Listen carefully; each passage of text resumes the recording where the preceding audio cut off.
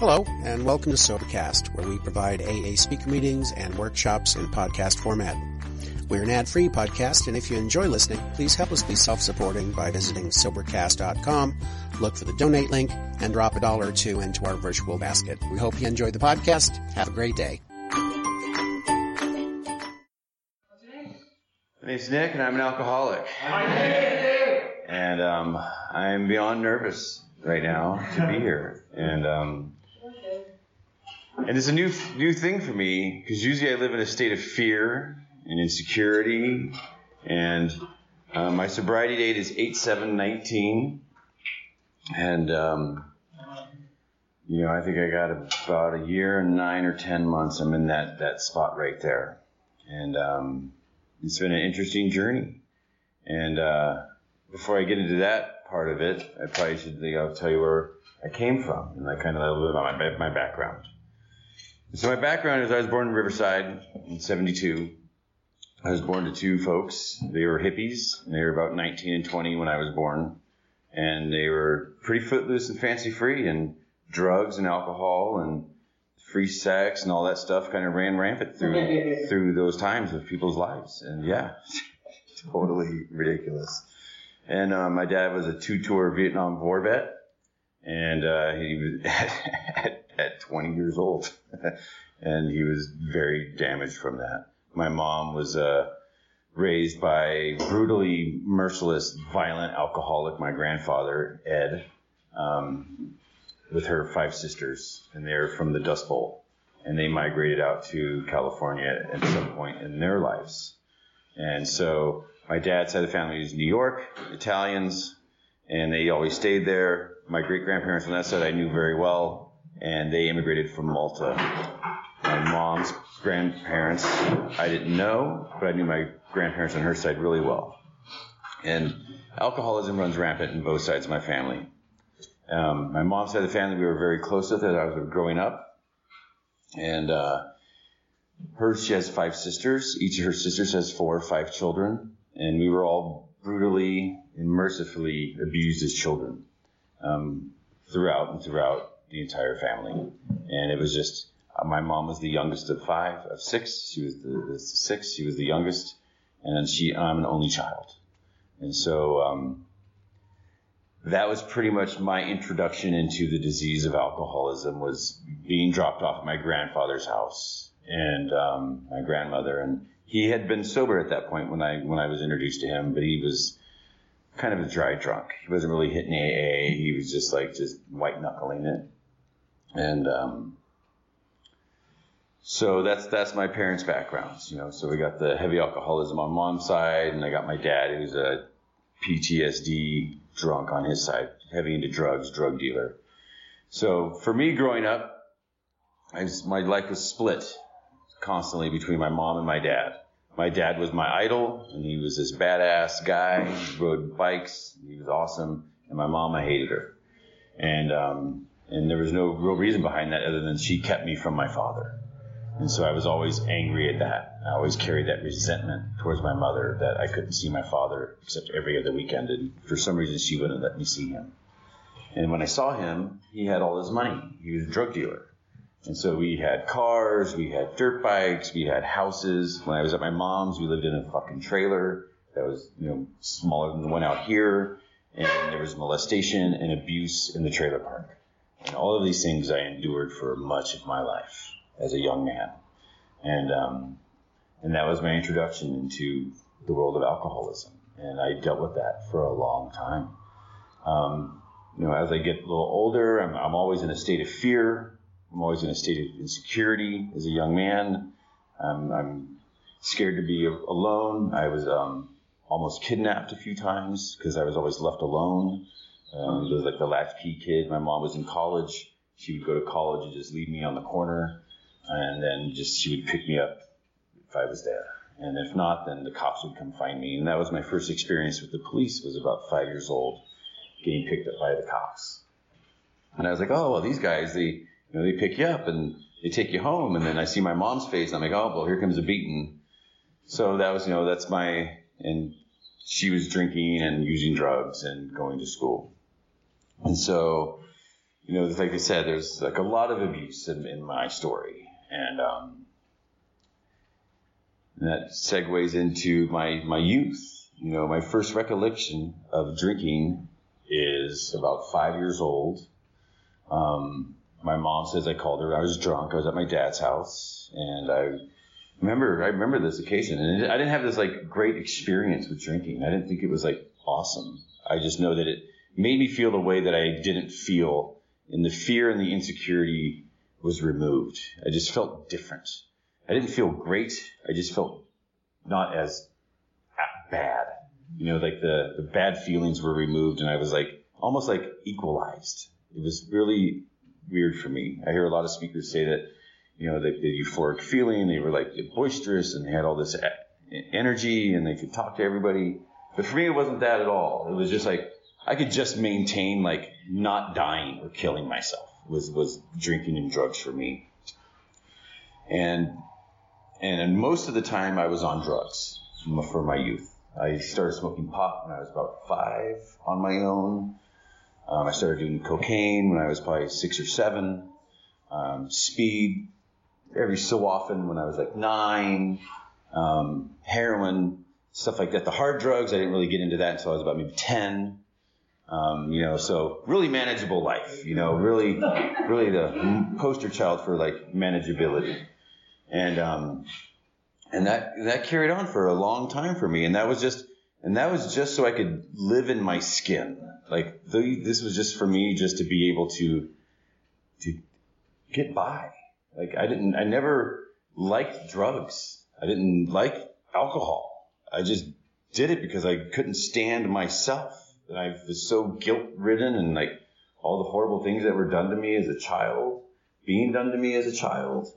It was just so much for me to take. And this just made me able to move through life. And the reason I kept doing these things is everyone in my family did drugs and drank. That's what everybody did. That's what my family did. I didn't know there was families that didn't do drugs in the world.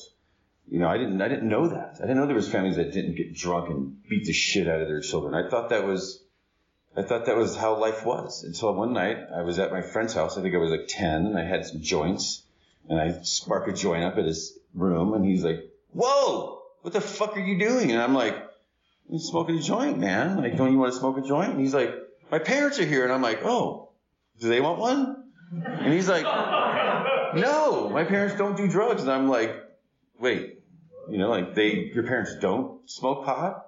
He's like, "No." And so that was like, one of these moments of like, okay, this might not be normal, but then I just keep moving through my life and I don't hang out with that guy anymore, because, that's just kind of how we roll. Like, you don't act like this. We just kind of chop you out of our lives. I was majorly in fear of women for most of my life. I've never really been able to muster up the gumption to be able to talk to women. I was always really scared of people because I just didn't know what was going to happen in my life. And then I hit my teenage years, 13, 14, and I met these older boys. And they were 16, 17, and they were in a gang. And I'm pretty psychotic as a child. I'm like, I just don't know anything, and I'm scared of everything. So they were acting out. And I'm like, well, and I'm always on drugs and doing PCP. And so I'm hanging out with these kids, and they're like, go punch that guy. And I'm like, oh, okay, go punch this guy. And then, go rob this store. Okay, I'll go rob this store. Or do a beer run in this store. Okay, that was my life, as a young teen. And I got jumped into this gang. They're a notorious gang in the West Coast. And I fought my way into this gang at like 12, 13 years old against men. And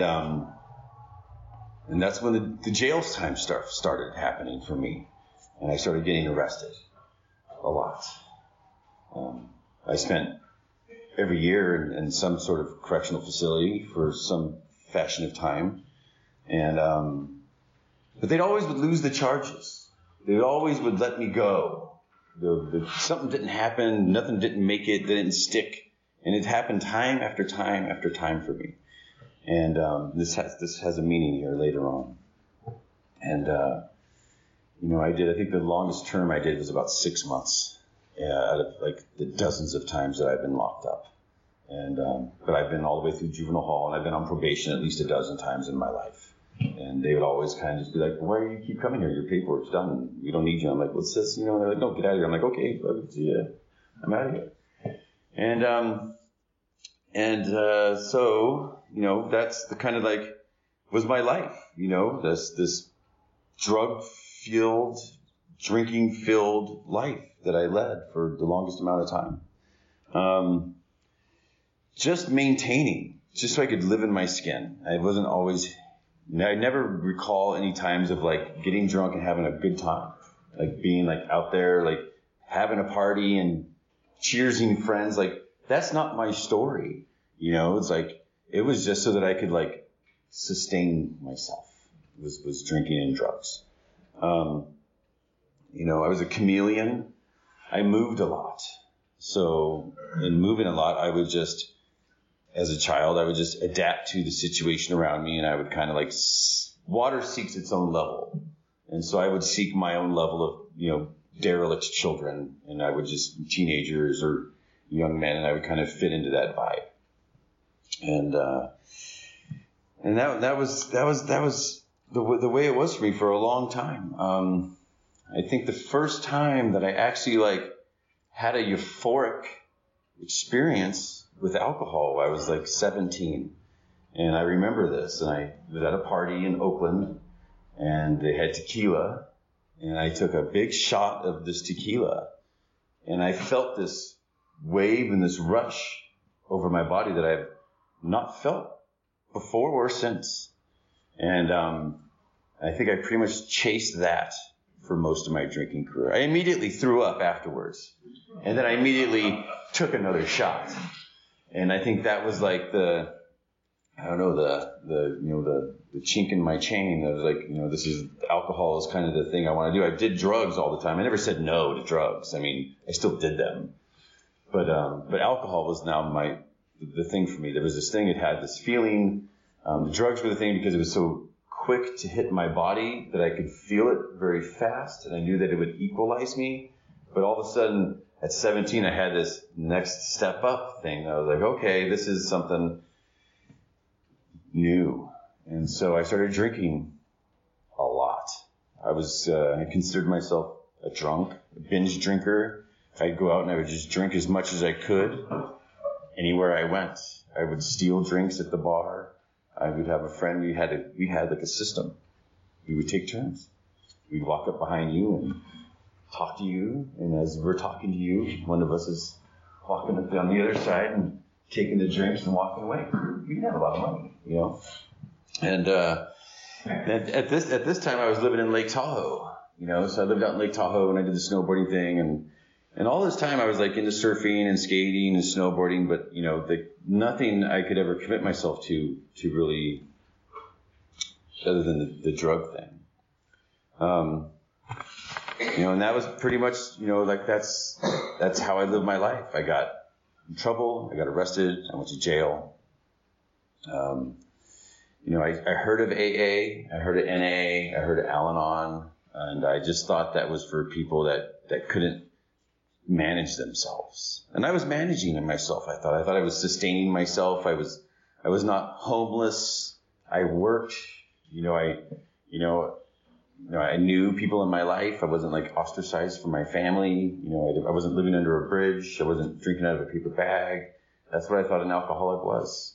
I went to meetings with my grandfather that I mentioned earlier as a young man. I was like 6, 7 years old. And I remember going to AA meetings with him, and they were really loud and it was really smoky. And I didn't know what that meant, And I remember my aunts got into AA. They're celebrating 35, 40 years respectively, a couple of my mom's sisters in AA, and some of the other ones are Al-Anons. And my mom's like a 30-year, 32-year Al-Anon. And I just didn't understand what any of that stuff meant. And I remember being 15, and my mom was like battling with me, and I was in a gang. And, there's like, a lot of violence in my life. I was a very violent young man. Guns, knives against other people played a big part of my story. And the fact that I'm not serving life in prison right now is just absolutely amazing. I shouldn't be alive. I shouldn't be here. And my mom took me after she picked me up from a correctional facility, and she took me out to dinner or to lunch. And I'm sitting there waiting for the beating that I normally would get after I got picked up from jail or juvenile hall for my mom. And I guess she had gone to an Al-Anon meeting, and they said, take him out to eat. Blindsided. So she took me out to eat, and I'm sitting there, and she's like, hey, you're going to be who you're going to be, and ain't nothing I can do about it. And I'm just like, what is this woman talking about? And yeah, I was like, this is not making sense. Really, really caught me unaware. And then I moved out at like 15, and I, moved across the country to New York to be with my grandfather, and just carried on my drug-fueled life. And all the stuff that I did, all the drugs I did, like I said, I just maintained manageability. I never like died from drugs. I never died from alcohol. I never like totaled a bunch of cars, anything like that. It was just kind of like, maintaining. And then about 24, and I got a girl pregnant, and that was my daughter's mother. And we were in Colorado, and I'm like, all right, well, let's do another geographic. Let's go back to California. I know my mom's in Al-Anon. I know that she has a job. She owns a company. She'll employ me, this derelict son, drug addict, alcoholic that I am. Not using those words. I just called myself a drunk and a druggie. And we go back to, Huntington Beach, Riverside first, and Huntington Beach. And, I start working with her, and, I'm like, I never really knew who I was because I was always in this haze of alcohol and drugs. I didn't know who Nick was. Like, what was my deal? Who am I? What do I like? I was always, like fear. I was always in a constant state of fear. My inventory, I've done my 12 steps, was insecurity and fear of everything. And, I am insecure and fearful of speaking. But I'm here. And Regina asked me, and I said no. And then I wrote her back, and I said, well, yes. So I had my daughter was being born. I'm like, okay, I'm not going to be the parent that I was to my daughter. I'm going to get sober on my own because I didn't know there was another way. And I quit doing drugs, kind of quit drinking. And it was just, my life was just manageable. Just barely manageable. At least I thought that was manageable. Looking back, unmanageable. That was entirely an unmanageable life, as it says in step 1. But I wasn't able to admit that. I thought I was living a manageable life. And, for me, that was manageability. And so, I got sober for a little bit, and then I went to Al-Anon for a year because my wife, she drank, and she was the alcoholic. She was the problem. That's nice, and it wasn't me. That the reason we were fighting. And this is real shit. And I'm still like drinking in the bathroom and getting tall cans at the gas station and doing things like that. And but it's her problem. And that went on. I was with her for 7 years, and my daughter was raising my daughter, and I used to say things like, I've never beat my daughter.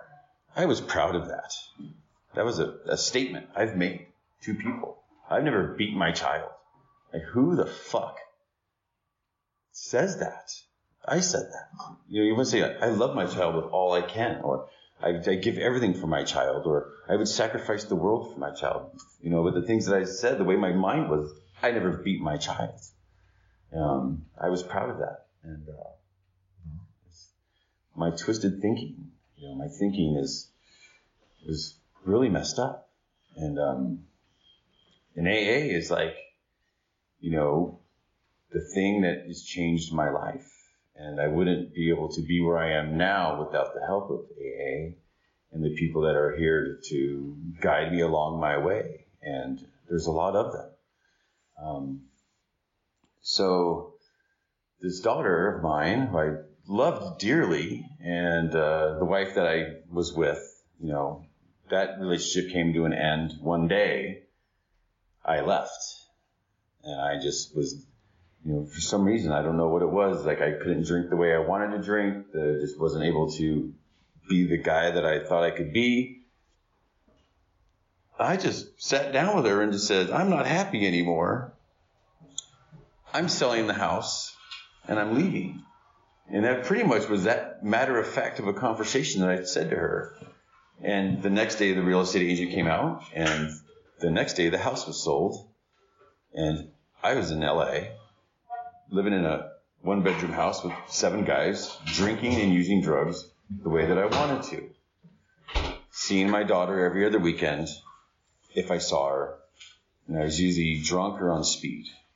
And that's the kind of alcoholic that I am. Selfish, self-centered. And that's me. And it, you know, when I say these things, I'm glad that I've gone through these steps before I've done a speaking engagement, because I'd want to kill myself for the man I was to my daughter and to many other human beings that were in the vortex of Nick throughout my life. Because I abused men, I abused women. If you were around me, I abused you. And in any fashion that I thought necessary to get what I wanted to get. And so, you know, here we are. I'm 30 years old, and I am successful. And I'm working in video games, and I'm doing my career. I'm on drugs, and I'm on speed, and I'm seeing my daughter, and I'm damaging people, and it just carries on like this, you know. But I'm manageable, still manageable. I'm working, I'm paying child support, I have a nice car, I'm living in Los Angeles, I own real estate. You know, my alcoholism has confused me so much that I just don't know what is up. And then, you know, we'll get to 35 years old, and at 35 years old, it progresses.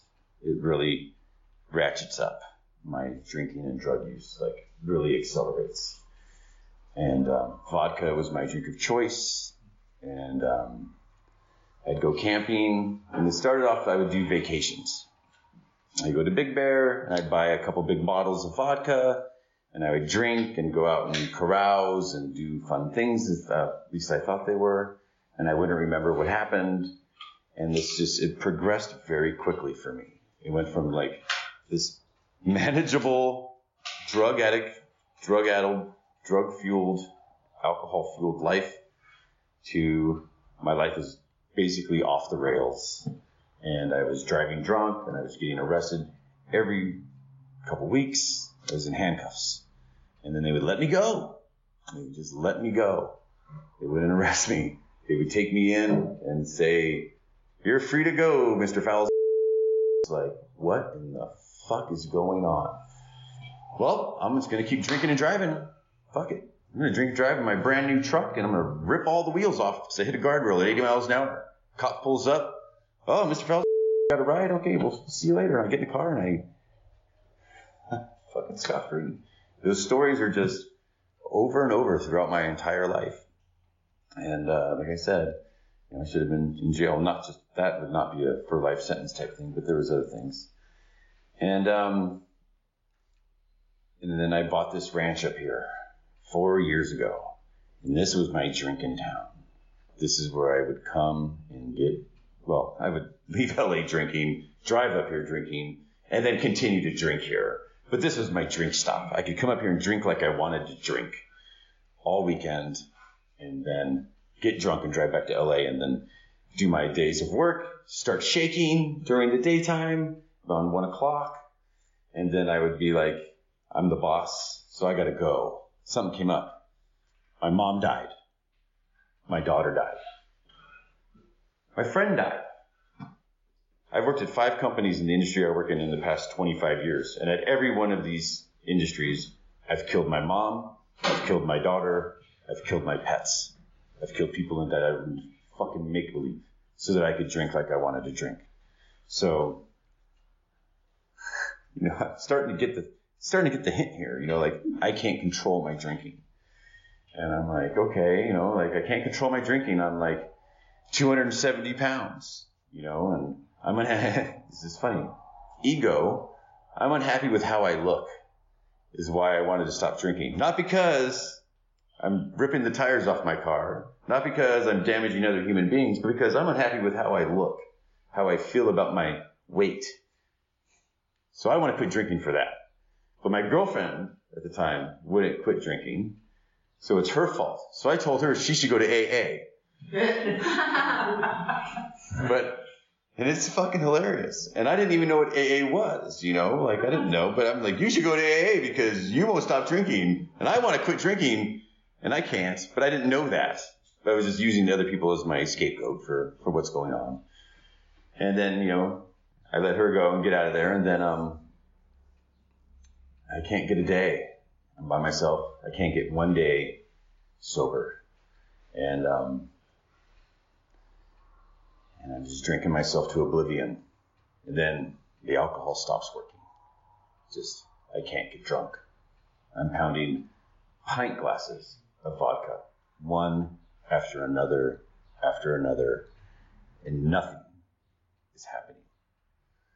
I'm shaking convulsively all day. I can't go to work. I just can't get an hour of being drunk. And I'm going to blow my brains out.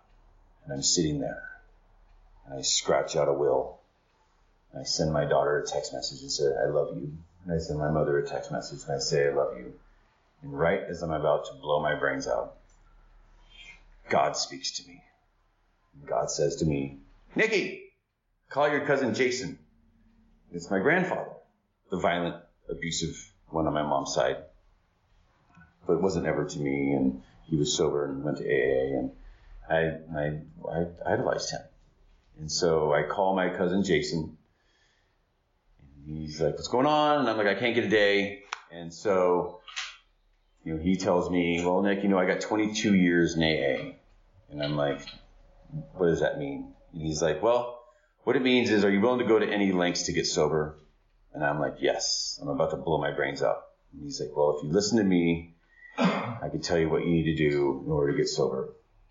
My sobriety is 8/7/19. I've been to a meeting every day since I've got sober, sometimes 5, sometimes 20, sometimes 30. I've done H&I. I'm constantly of service. I have a sponsor. I have a home group, many of them actually, because I don't let home groups go. And for me, that first meeting, I'm in this room, I'm just shaking convulsively. And I'm like scared to death to come up here. And I meet Regina and Billy Bob in the Saturday meeting. And I meet some other folks that are up here. I see Tony, and I think Jesse was there, and Greg, and some of these other people were up here. I met some of these folks up here in these meetings. And I could see that there was another way of life outside of my life. And so I've just been addicted to AA since that day. And my life is far better than it's ever been. If I would have asked for the life I wanted to live in sobriety, I would have sold myself far short of what I've been given. AA is a spiritual program for me. I have a God. It is not me. And if you want to remain sober, these steps, these traditions are the things that do it for me. Unity and service, they do it for me. And, I feel blessed every day for my life. I feel very fortunate and very lucky to get to know the people I get to know. I now get to live at my ranch, raise my animals, make video games for my career. I have a wonderful girlfriend, partner that gets to live her life and do her things. And I don't get to shame her. I don't get to abuse her. And I get to love her and care for these people in my life like I've never been able to do before. And it's amazing. And I think that's my time. So thanks. Hey, I'm Rob. I'm an alcoholic. My sobriety date is January 6, 2011. Yeah, 2011. My home group is Salmon Bay. We meet on Friday nights at 7:30 in Ballard. And I have a sponsor who has a sponsor, and I have sponsored people. Yeah, so that's kind of the basics of my, getting to know me thing. Sorry, I'm really nervous right now. I was totally fine up until about 15 minutes ago. It was like, yeah, I guess, a little bit about my story and how I got here. It's, I come from a long line of alcoholics. And, it's in my blood. And I have two sides of my family. One side are 100% active drug addicts and alcoholics. And then the other side are almost all in recovery. So growing up, I knew, I was raised in a dry household. And when I would see other families drink, and I would come home and ask why my mom doesn't, she would say, 'cause we're all a bunch of drunks. She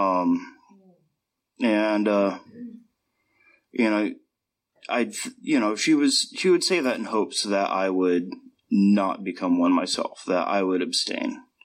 But as a youth, I'm going to do the exact opposite of what my parents wanted me to do. And I discovered, substances pretty quickly. I picked up for the first time at 12. And up until that point, at 12 years old, I was already diagnosed with clinical depression.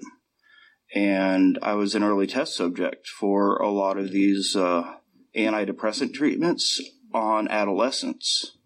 When I first drank, it was like, this is exactly what they were telling me that these drugs were going to do for me.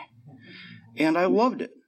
I absolutely loved it. And, I loved myself when I was, under the influence. I was funny. I was charismatic. People loved me. And I rode that snake for as long as I could. I dropped out of school at 15, which it really didn't matter because I found other ways of getting by. Never went to college, always held just, I have 20 years retail customer service experience because I don't have any further education. But that was fine because I was getting all of my alcohol paid for. That was it. For me, it came as naturally as breathing in and out. I never worried about when I was going to drink next because I always drank next.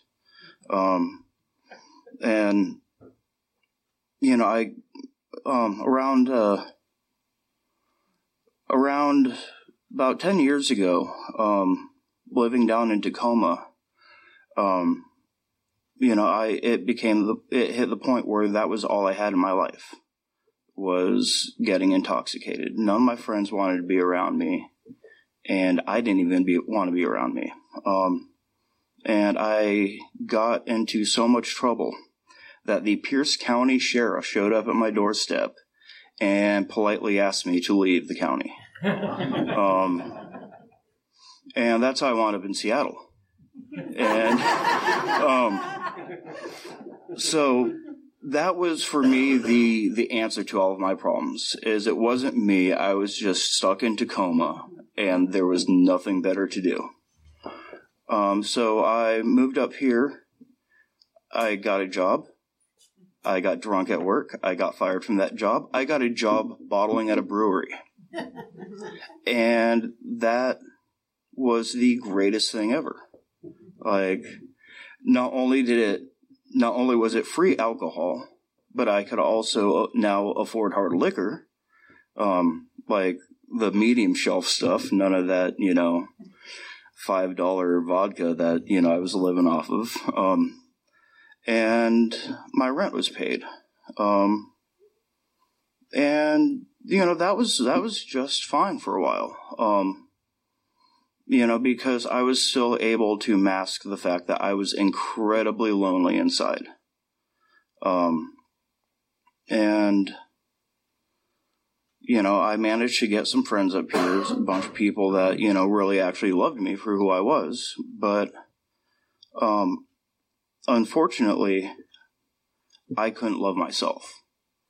And that's, and using was, that was my comfort blanket, my girlfriend, everything. That was my world. And,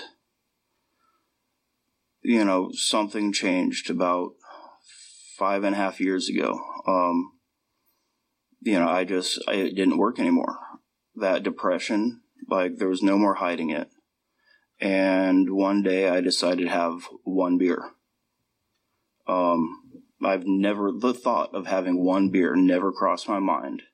And at this point, it was 16 years of constant drinking and using. And I had just one. And I don't understand why anyone would just have one beer. That weird, crawling skin and, antsiness, I could only assume that everyone gets that when they have one, because that's, the only experience I've had.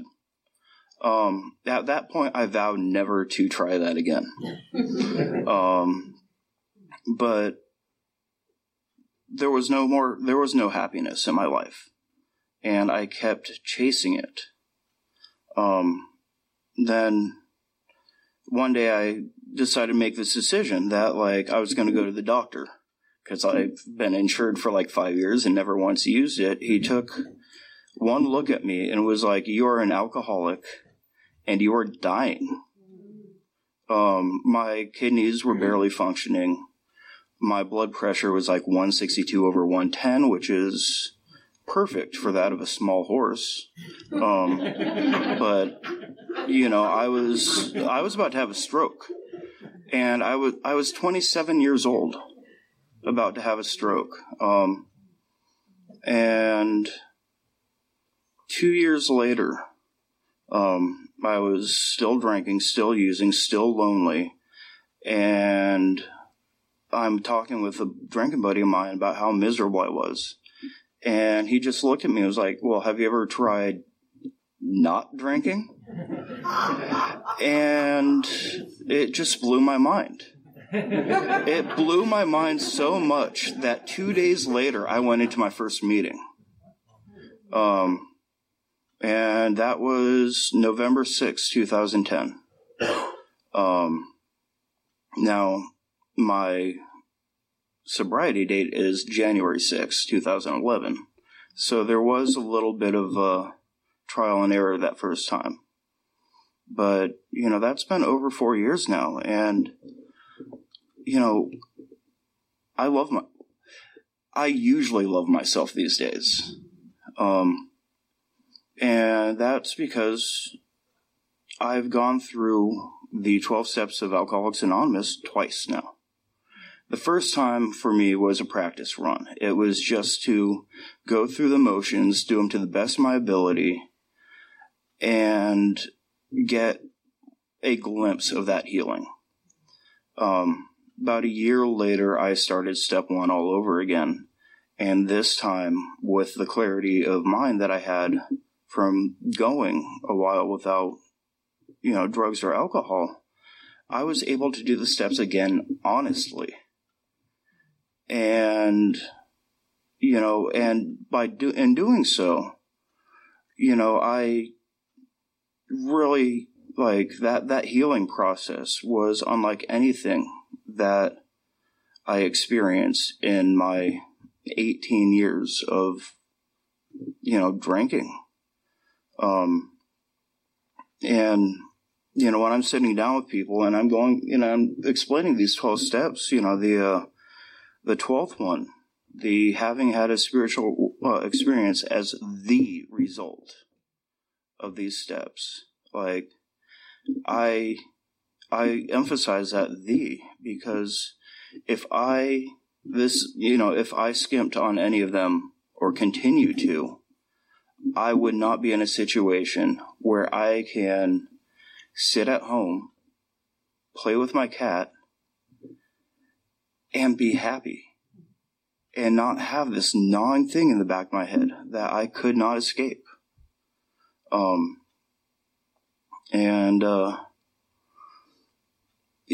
it's not perfect. I don't always love myself. I don't always care about myself. But compared to how I was, it is a whole world different and so much better. And there are, I don't work a perfect program. And there's things I really struggle with, the third step especially, having that faith that things will work out. Like, that's like, for me, still like the third option. First one's still panic, second one's still bargain, third one is give it up. And, from what I've been told in time, that does get better. And my life may not always be better on the surface. Things may still get rough. Things may be more difficult than I know how to handle. But I am getting better. And that's really, for me, the miracle of this program.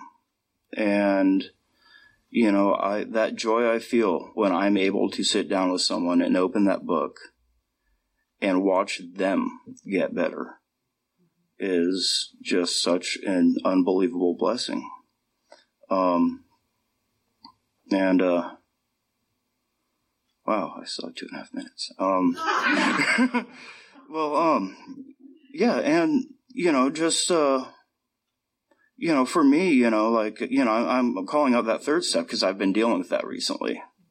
And something that, I've come to realize is like that prayer and meditation work for me as long as I keep doing it. But I cannot take a break. It's like going uphill on a bike.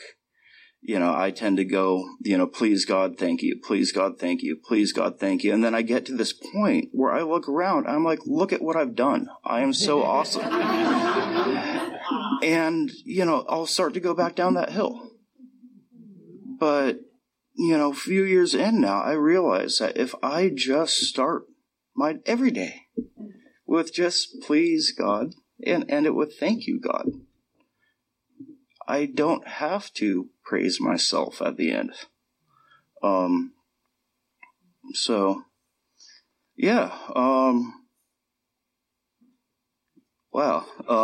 Sorry, guys. But yeah, and, I don't know.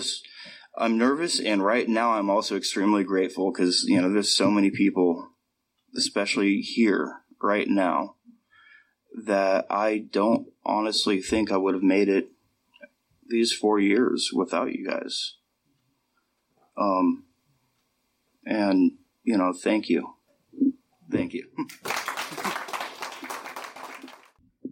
Hi, I'm Shay. I'm an alcoholic. Did that work?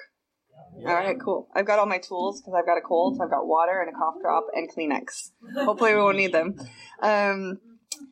It's nice to see you guys. Thank you, Jamie, for asking me to speak today. I was told to dress up and not swear, so I'm going to do my best on the second one.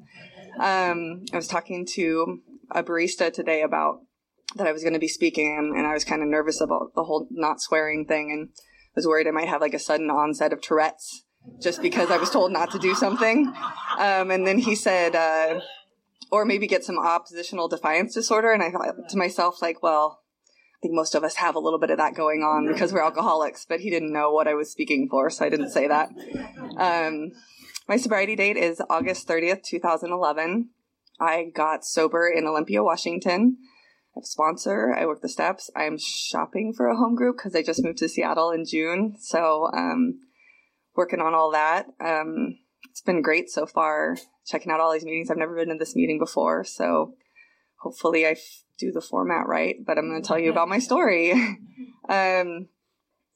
I had like a pretty beaver cleaver upbringing, awesome parents and a sister, and I once noticed that when I hit about 8, I went from this like smiling, happy kid to like looking really intense all the time in my pictures. And I think that's for some reason right about when the restless, irritable, and discontent set in for no good reason that I can think of. But kind of remember always feeling like I was in my will and trying to get more of everything and feeling like there was scarcity all the time. And most of that I filtered into trying to be perfect on the outside, like trying to be a really good student, and I was an athlete, and so I got to like, those were pretty good channels for that until I found drinking at the age of 15.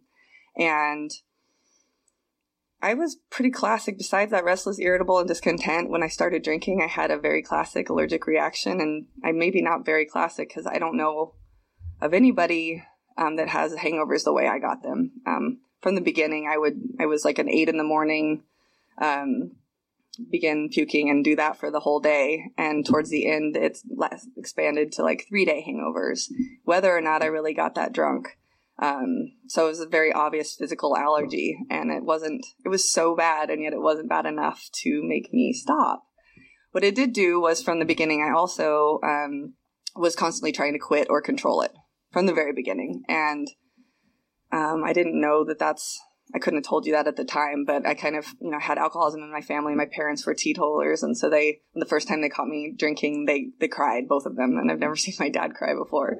They're like, I was 18 years old and I was going to all my recruiting trips, for swimming, which is like, you go away for the weekend and they just try to get you really drunk. So you have a good time and, at this college. And, so I was having a great time, and, about halfway through my recruiting trips, and they're, we're sitting at the dining room table and they're crying and they're like, you have to promise me you'll never drink again at 18.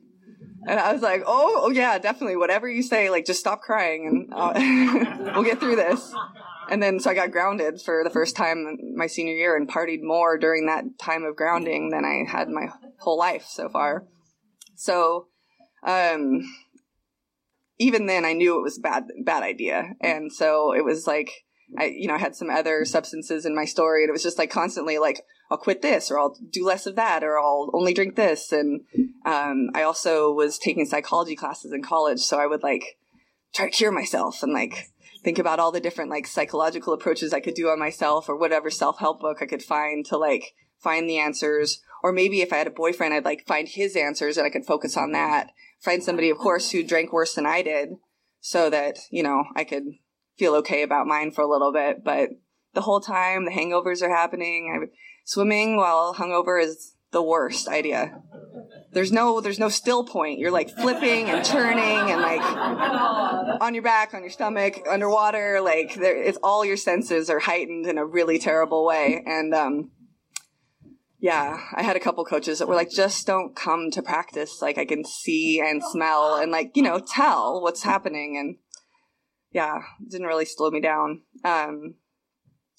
So that went on for, until it basically just got worse, hangovers.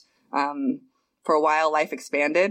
The reason I kept drinking, I guess I should mention that too, like, was that I loved it on, the times that it worked.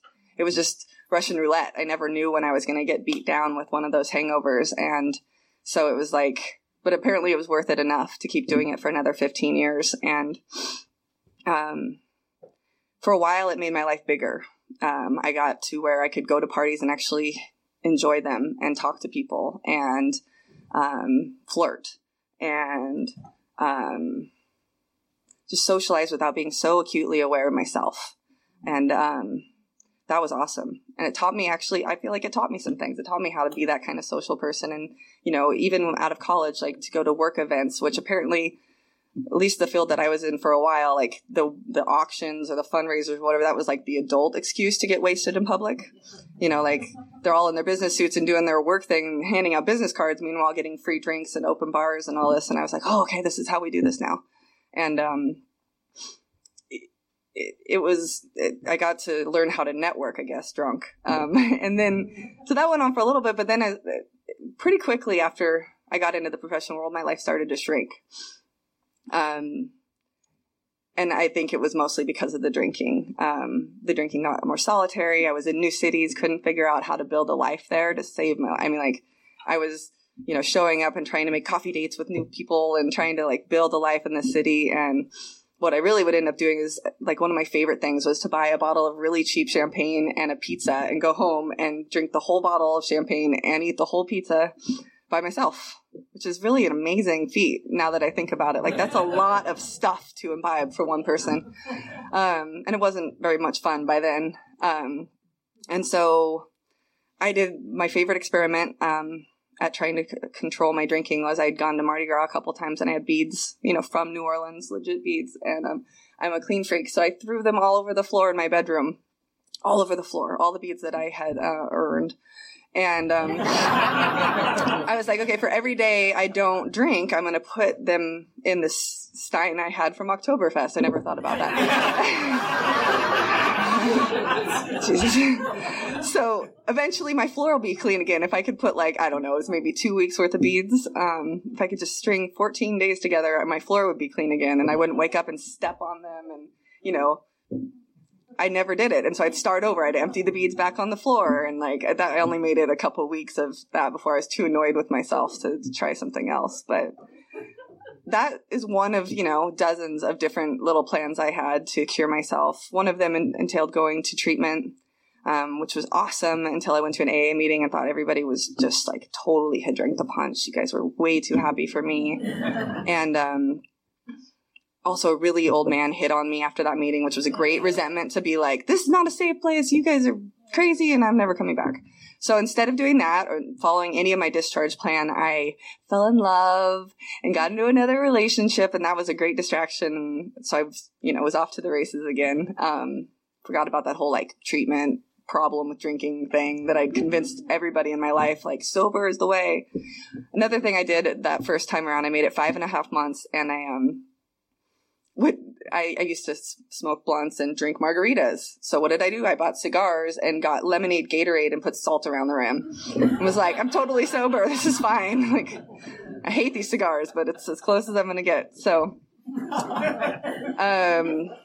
yeah, that was kind of as close to sober as I got until, about 4 years ago, I had convinced myself that I was crazy and that was my problem and diagnosed myself.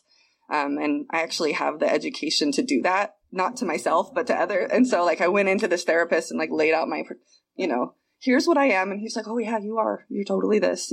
You know, let's get you on medication. And so I go to the psychiatrist and I answer his questions and he was a resident. And so the psychiatrist comes in and he's like, yeah, you're not, you know, crazy. You're an alcoholic.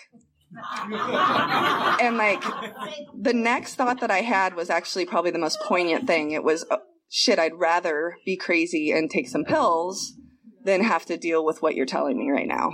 And for some reason, what I consider to be a miracle, well, first of all, whatever I said, I must have been more honest than I'd ever been. I don't know what I said to him that gave them that tip, but also I stopped drinking after that. And, for about 2 months, I saw a therapist and I was like, I had torn down my life again. So I was living in my parents' house. I didn't have a car. I didn't have a job. I was just being a cool 30-year-old in my parents' house. And then my therapist was like, you know, I had no friends. I'd kind of burned it all down. And he was like, you're on a lonely branch right now. You know, you might want to go to AA. There'd be some other people that are doing what you're doing. And, you know, you might have some friends again or meet some people that are not the type of people you've been associating with. And so I did it only for that, only out of loneliness. And, but I was as willing as the dying. And I had done so many plans for 10 years. I was so full of plans for so long that I was sick to death of myself. And that was the key of willingness for me. And I the first meeting was like this. I'd heard about from the one sober person I knew who had moved to California. She had told me about this women's meeting that went to different living rooms. Like they rotated around, and I was like, yes, that's my meeting. Cause I don't do churches. And, so she emailed this chick who emailed another chick to see if I could come. And then she picked me up at the farmer's market and drove me to the meeting. Like that, I needed to be literally hand delivered to AA because I was too afraid to get there on my own. And, it was a sunny day in the summer, and we sat in the backyard and drank like lemonade, and there was dogs everywhere. I'm like, oh, yeah, this is pretty sweet. And I had no idea what the hell they were talking. Oops, there's one. I had no idea what they were talking about, but they were really nice, and they told me which meetings I should try later in the week, which of course I didn't do. But as the weeks went by, I checked out like the one meeting, and eventually got a couple in there, and I had about 3 months, and I went on a trip on a floating boat on Lake Shasta where there was 30 of us, and it was just, of course, a drunk fest for everybody that was there. But there was one guy on the boat who had 30 years sober, who was my little angel for that trip. But I ended up throwing my back out in like the worst way I ever had in my life, and going to the doctor, couldn't walk, wheelchair status. And she's like, and I'm allergic to opiates. And she's like, well, I'm allergic to all drugs, let's face it. But I'm really allergic to that one. She's like, well, I can't prescribe you marijuana, but you should probably smoke some marijuana with the opiates for your pain. And I didn't have a sponsor to run this by. I was just like, I don't know. But I know how to get that. Like, I know how to make that happen. So for about a week, I was trying to like smoke as prescribed and take my medicine. Seriously, like, yeah, I won't go into it, but I had a plan, right? And then I reset my date and got a sponsor, and was glad to be out of that land and be clear-headed again, because I didn't want to go back. And from there, I got to work the steps with a sponsor who was great. I made it to step 6. Became very apparent that I needed to switch sponsors, so I got to start over again, and I made it to step 9. And I had to switch sponsors again, start over. I don't recommend that. So made it to the work with my sponsor now, and we made it through the steps. And I was one of those people that took forever to do my 4th step, because I had collected a fair amount of resentments, and I balked like crazy through the process, and took 8 months to do that. Don't recommend that. I was so crazy. It was fascinating. Just really had to roll around in that stuff, but it was good because, like I told you guys, I'd been that straight A student, and I'd had to do everything perfectly up until then, except for drink. I wasn't very good at that. But I've gone through this in a messy sort of way, and that's been what I needed to do, but I've gotten so much freedom from it. And I'm doing the steps again with my sponsor. And I feel like, you get sober, you do the steps, and you build this foundation in sobriety, and you build a house. And then you do the steps again, and it's remodeling, which can be a pain in the ass because you still got to use the kitchen. But like, you're like trying to redo the walls and everything.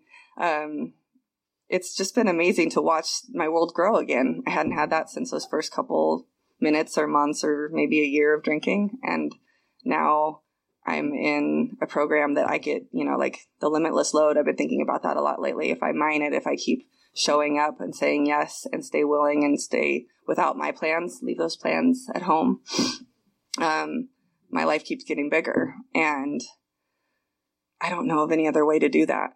I would have found it if I could have. And I have a sponsor who's the most free person that I know, and they give that to me. They're showing me how to live that way. And, I don't really even know how to show up in the world this happy.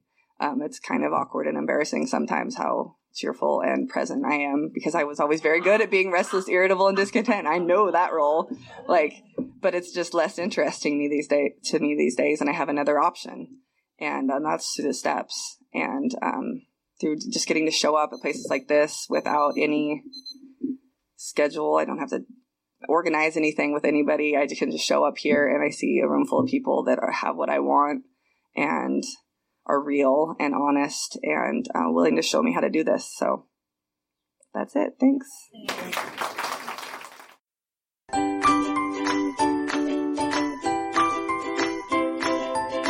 Thanks for listening. I hope you enjoyed the podcast. Sobercast is ad-free, and we'd like your help in order to keep it that way.